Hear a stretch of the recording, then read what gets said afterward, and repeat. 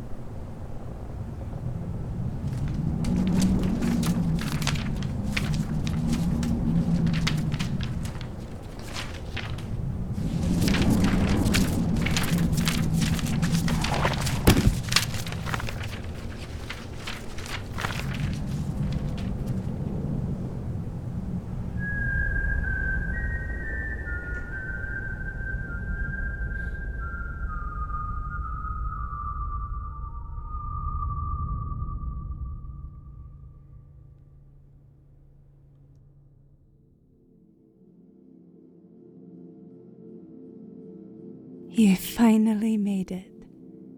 Oh, I'm sorry. Did I startle you? I have been waiting for this moment with you all of your life. No, you are not dead. Not for a long while yet. When? I'm afraid there is no simple answer to that. But come, let us speak of something else. Do you like stories? Good. Then close your eyes and listen to the rhythm of life. Did you know that just below the surface of your skin, caged beneath your bones and muscle for protection, there is a divine flame burning? A woman's passion and curiosity, her intuition and independence, her cunning and magic are born of this internal inflagration. And it is because of this flame that women, in all their forms, are powerful beings. Yet in spite of a woman's power, there are places, beings, ideas that threaten to suffocate the flame, leaving an empty shell in its wake. This is a story of such an idea. Listen well, child. Our story begins somewhere not far from here, hidden behind a magical forest in a great kingdom. What makes this kingdom great are the unspoken, unknowable histories of its people. To the casual visitor, it is a kingdom like every other, until you know of her. She came into the world silent as the grave, while her mother stretched and tore to bear her. The poor woman was not ready. The daughter she had prayed for after each male child was born finally arrived, and yet she knew she would not be able to raise her. She begged for God to intervene. She bargained with the fallen, offering her soul for time. No answer came from either. When I arrived to return her to the great flame, she was broken beyond any conceivable ache. But a mother's love knows no bounds. Wanting more than anything for her daughter to not suffer the same fate as she had, she begged me to be the child's godmother. I had never before taken an active role in a mortal life, but the thought of the experience, in spite of my nature, filled me with a longing I had never felt. In answer, I placed the girl in the well-worn crib and took the woman's hand. Her soul clung to me tightly as I laid her to rest. It would be some time before she would be ready for another cycle. True to my unspoken promise, I stood in as godmother, disguised as some distant cousin no one seemed to remember. For the first time in my endless existence, I was acutely aware of the passage of time in the mortal sense. In one soft exhale, my goddaughter transformed from a squalling infant into a budding girl who was teetering on the precipice of womanhood. If I turned my gaze from her for even a moment too long, her metamorphosis would be complete. We would meet again as I returned her soul to the great flame. But that is not what I wanted. I wanted to be near her, to experience life through her short but meaningful existence, to guide her as her mother could not.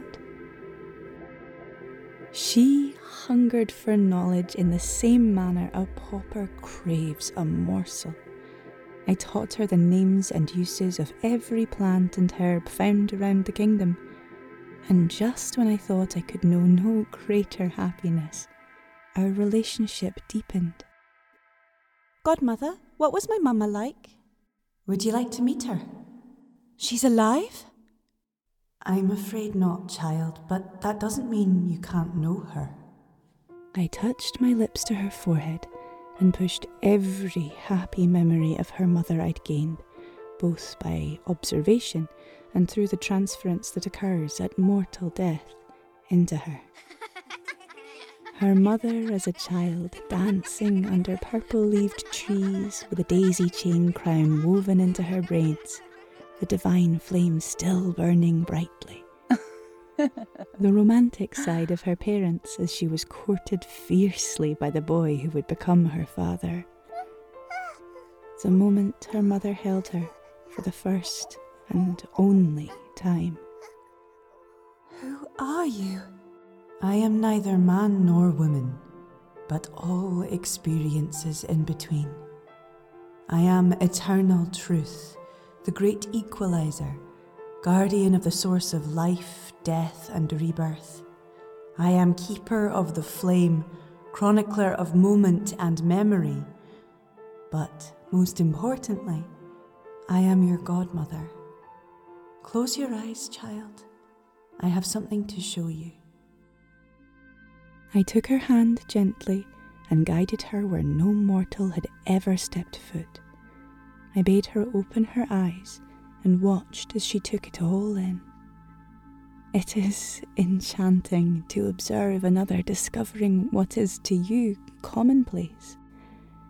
Her eyes soaked up the dancing flames adorning the billions of candles surrounding her. She turned round and round slowly, trying to estimate the multitudes. Then she noticed the great flame itself, a large fire of multiple colours burning brightly in an alcove.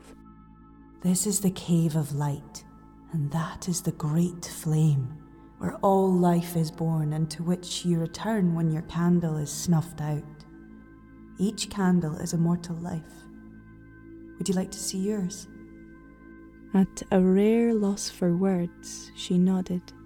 I took one step in the direction of her candle, and she moved toward the spot as if drawn there by some unseen force. She removed a large lavender candle from its place on an inset. By this candle, you can see that you are called to be a great healer, child. You have a gift to give the world. You will heal the sick and comfort the dying. Consider this as mortal training in life and death, for one day you will be my apprentice. Everyone must retire from their mortal coil and return to the flame for a short respite. It is death's duty to ease that transition. There were so many questions, and I answered each one simply and patiently until she had exhausted herself. I brought her back home to begin the next chapter of her story. Before long, she became the healer she was destined to be. The training I'd given her in her youth had proven extremely useful. She learned to trust her intuition, and very seldom would she call on me for consultation. She was a self-made legend. News of her abilities spread from village to village, kingdom to kingdom. The sick and dying would travel from near and far to seek her healing and comfort. I was extremely proud of her. Yet there was a mounting frustration rising inside of her that, try as she might, she could not hide. Why can't I heal everyone? It's unfair. That is not the way life works. What truly troubles you, child? Not long ago, there was a man who came to me for help. There was no treatment I could give him that would have saved him. He refused to accept condolences and left angry. Well, that wasn't his fate, was it? I saw him just today at the market. He told me about a beautiful healer who brought him back from the brink of death where I could not. The woman you speak of is no healer, child. She is a weaver. A weaver? Weaving is the ancient practice of using the divine flame inside of yourself to repair small tears in the web of life. The soul must be free of any impurity, lest the flame consumes it, ending its cycle for good. I want to learn. Weaving is not the path your life chose. You chose my path. You taught me to heal when you could have just as easily taught me to weave. I will make you a compromise. I can give you an advantage others do not have, not even the weaver. I reached into the ether and brought a bouquet of flowers back into the physical world. These beauties grow close enough to the great flame that they contain the spark of life. Should you choose to accept them, the spark will bind to your divine flame and continue to blossom. Used correctly, they will serve you until the end of your days. How do I use them? Simply grinding one petal into a tea will revive those who would have been lost to you before. But you must take heed and use only one petal. Adding another would be to suffocate the spark. Not so fast. There are conditions, and they are non-negotiable. First, secrecy. The flower and its uses must remain hidden at all costs. Second, approval. Before each and every use of the flower, I must consent. And third, altruism. Once you accept this gift, the flower must never be used on yourself or those close to you. If you break even one of these conditions, the consequence is death. She accepted the flowers without a word, sealing her fate. In the years following, the life tea was only brewed thrice, each time with my consent. She was beginning to see her place in maintaining the balance of the universe. Life, she came to understand, was only meaningful when it was guaranteed to expire. But such things are difficult for mortals to accept. My goddaughter was no different in that. Late that winter, pestilence scorched the earth around her. The common folk endearingly named it the grip, likening the icy squeeze of the lungs right before death with my touch. Much to the frustration and shock of my darling goddaughter, not a soul darkened her door to ask for help or comfort during the grip. Though she had no way of knowing for certain without asking me, she assumed the weaver had taken her place. She withdrew into herself more as jealousy began to consume her. When I called on her, she was distant and distracted, divided by her present reality and the fantasy of her mind. If only she could prove herself. When the grip had already taken hundreds, a carriage arrived with a royal proclamation. The king was in the throes of the grip, and whoever could devise a way to release him from it would have their heart's desire, so long as it was within his power to grant it. Desperate to prove herself, and in spite of my gentle warnings that the king was too far gone, my goddaughter set off for the castle. The castle was 2 days' journey on foot, and by the time she had arrived, the king, much to her dismay, was hale and healthy. The grip had been pried loose by the weaver, who was now set to become queen, not by her own heart's desire, but the king's. In gratitude for my goddaughter's intentions, the king offered her the position of royal healer, which she humbly accepted. As the day of the royal wedding drew near, the future queen became a shadow on the walls of my godchild's mind, growing denser and darker every minute she stayed in the castle. Envy whispered tales to her nightly like lullabies, until she was convinced that the weaver's unnatural meddling with the web of life had ultimately created the grip. Surely she has to be a source of evil. I must warn the king. Amidst these dark thoughts, soldiers appeared at her door. Where are you taking me? Let me go! Without a word, the soldiers led her to an open door, and when she looked inside, her breath caught in her throat. The weaver lay in her bed, pale and sweating, yet in spite of the early spring sunlight coming in through the window, her ragged breath frosted in the air above her face. The grip. She has been infected. Leave me alone with her. Don't stand guard outside, lest you catch it. Tell His Majesty I will do all that I can do to make things right. Godmother, what do I do? Release the grip. The weaver will not enjoy my embrace for many years yet. Life tea is inappropriate. The grip requires a stronger method. 1 petal directly under the tongue. She nodded obediently and slipped out of the room, returning as quickly as the great expanse of the castle would allow.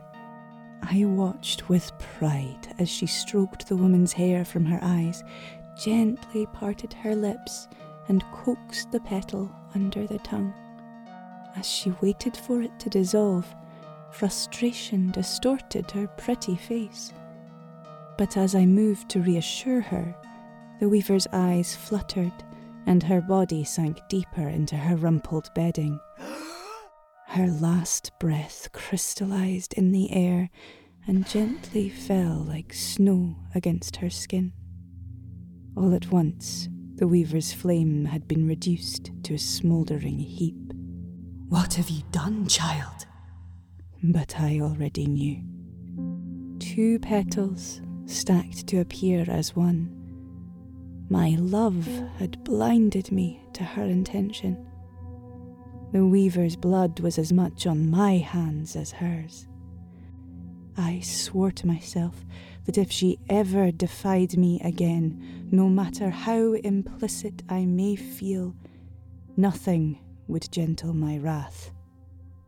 My goddaughter crafted a tale to tell the king, how the weaver had been too far gone, and how much she had done to try and save her life. Convinced, the king lavished his fickle attentions upon her, and in less than a year she was crowned queen.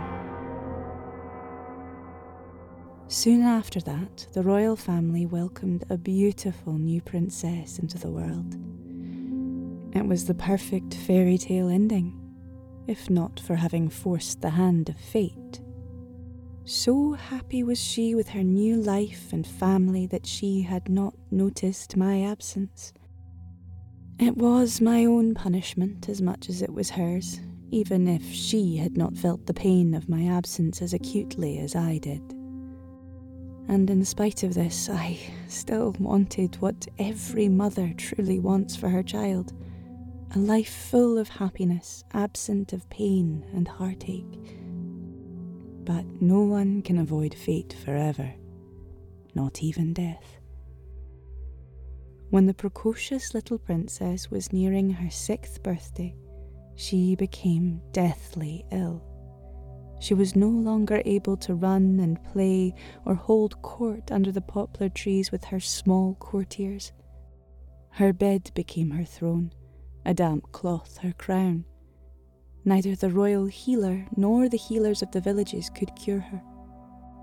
The queen refused to accept a tragic end for her daughter.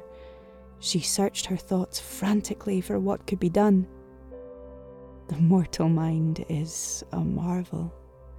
It is capable of creating horrific images and compelling the soul to carry out terrible deeds, yet will hide the memory so deep that the soul cannot recall from whence its wounds came.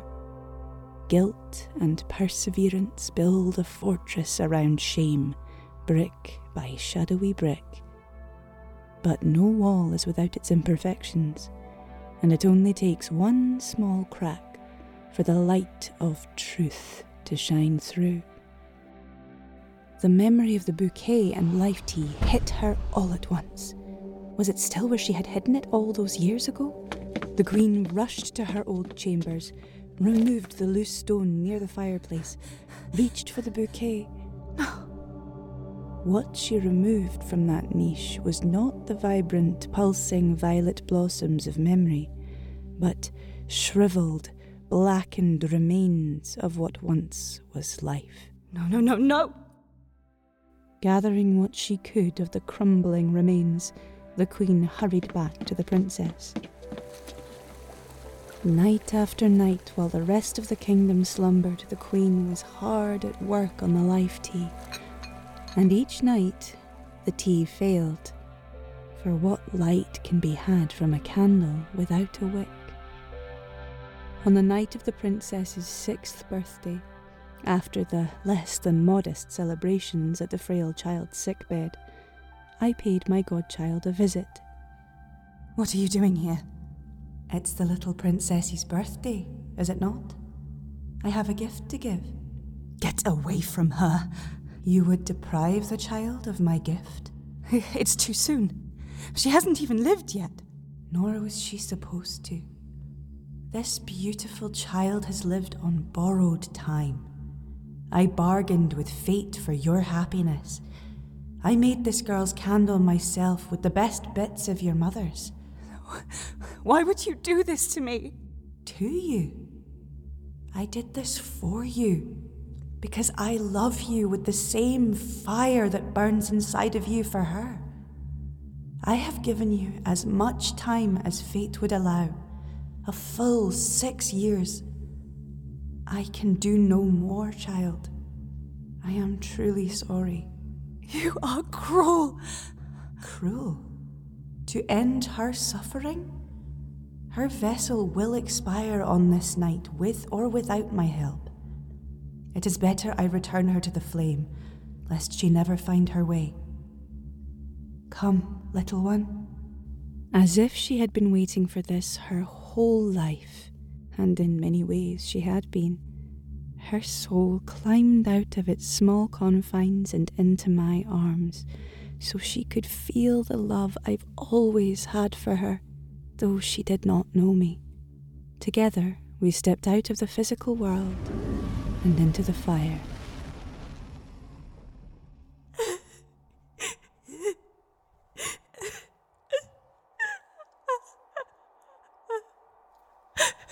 God, do something. You're more powerful than she is. Give me my daughter back, please.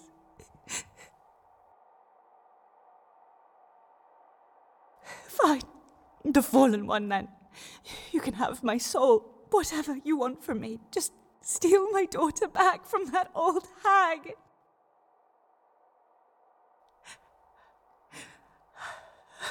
I wish you would have taken me instead. Do you hear me? Take me! As her scream died, she opened her eyes to find herself in the cave of light, surrounded by far more candles than she recalled from childhood. This time, the dancing life lights before her were devoid of beauty. They only held the promise of retribution. This one has to be hers. It's still smoking. What are you doing? Resetting the scales. And whose scales are those, child? I need my daughter back. I will reunite you with her on one condition. Anything. I took the smoking candle she had been reaching for. This candle has been smoking for years. The tendrils of smoke search for the flame but will never find it. Not without your help. Bring me your candle, child. What happened to it? The same thing that happened to the flowers. What you've done to your soul, cutting it deeply and allowing the wound to fester without healing, ignoring the gravity of your decisions to upset the balance of life and death. I didn't know. But you did, child. Greed spoke louder than reason. Now use your candle to light this one. Only the one who smothers the flame may rekindle it. The weaver has been trapped between worlds, unable to take solace in the flame. Ease your burden and let her rest. Without a word, the queen obediently extended her candle toward the weavers. The smoke, slithering into the air, retreated in response, coiling around the wick until it reformed into flame. Thank you, child. There is hope for you yet. Now that poor woman can rest and be reborn when she is ready. Through the queen's tears, she offered me the most genuine smile I had received since she was a girl on my knee. For a moment, she was not the regal woman standing before me, but the lost child looking to me for all of the answers. I love you, child. I always have and always will. What are you doing? I too must right my wrong. What are you talking about? I know your heart. I always have. I inadvertently fed to the darkness when I turned a blind eye to your envy. I thought I was allowing you to make your own mistakes. I tried to warn you, to deter you. And the weaver, I was supposed to have taken you then. I promised you what would happen if you broke the rules. But I loved you too much. And for allowing you to live, I am truly sorry. This was my mistake. The happiness I thought I was giving you was tainted from the beginning. You said you would give my daughter back. I told you that I would reunite you with her. Where is she? In the flame. No. Come now, child. It is time to rest. When you return, I hope you see more clearly. She fell into my arms, sobbing. I held her close and filled my embrace with every ounce of love my eternal heart held for her as I soaked up her memories. She held me tighter and tighter until she was ablaze with an inferno as wild as her soul, until she was nothing but flame.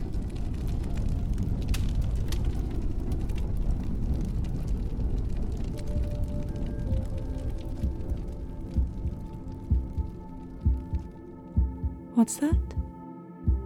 Oh, it's more than just a story. Do you not understand, child? You've finally come back to me. The flame burns brighter than ever before inside of you now. And this time, we will do things right.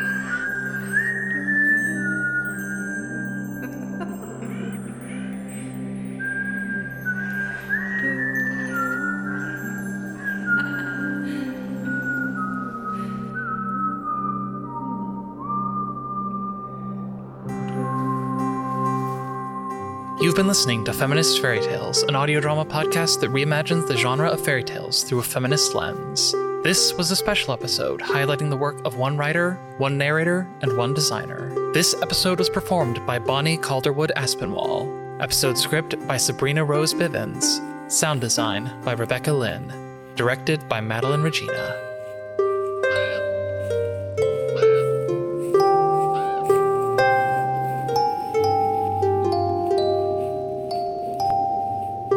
Feminist Fairy Tales is produced by Madeline Regina, Van Winkle, Jenny Grinnell, Madeline Dorta, and Emma Love.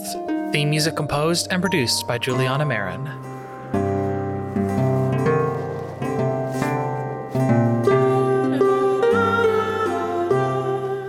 We'll see you in 2 weeks for the next story in our season. Thank you for joining us in the Forest of Feminist Fairy Tales.